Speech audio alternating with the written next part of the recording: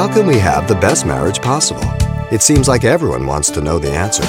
On the cover of every magazine and in hundreds of books released every year, we find yet another solution. But with simple truths enduring for better or worse, here's Pastor Xavier Reese. As a believer, you and I can receive all the benefits of the marriage institution because we have the Spirit of God, we have the Word of God, we have the mind of Christ. We have the ability to say no to sin and yes to God. We have the ability to say no to our flesh, to deny ourselves, to reckon the old man dead, and to put on the new man, and to walk in the Spirit. But equally, that doesn't mean that all Christians do or that every Christian does it every time. We have the capacity to fail. We have the capacity to be selfish. We have the capacity to be mean. And when we do choose that, we suffer. We pay the price.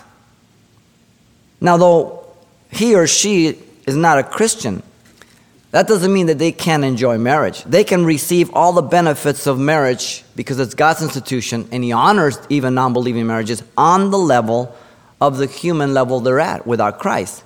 The emotional, the physical.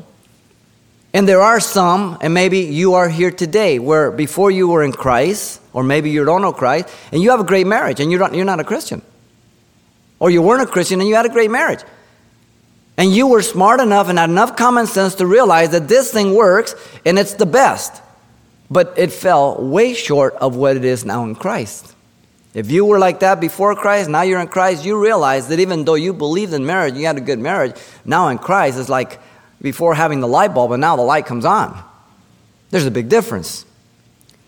But God still honors His institution in the non-believer. And if the non-believer aligns himself with the institution of marriage, they will receive great benefit. The proclamation of marriage is for all.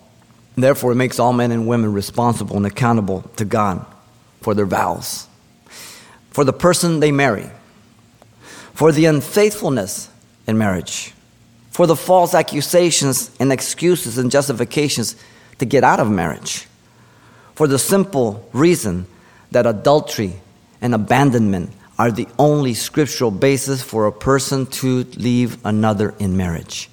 There may be rare exceptions. I never deal with exceptions from the pulpit. I only deal with the absolute clear things, and that's abandonment and adultery. And adultery is not a command to divorce, it's an option.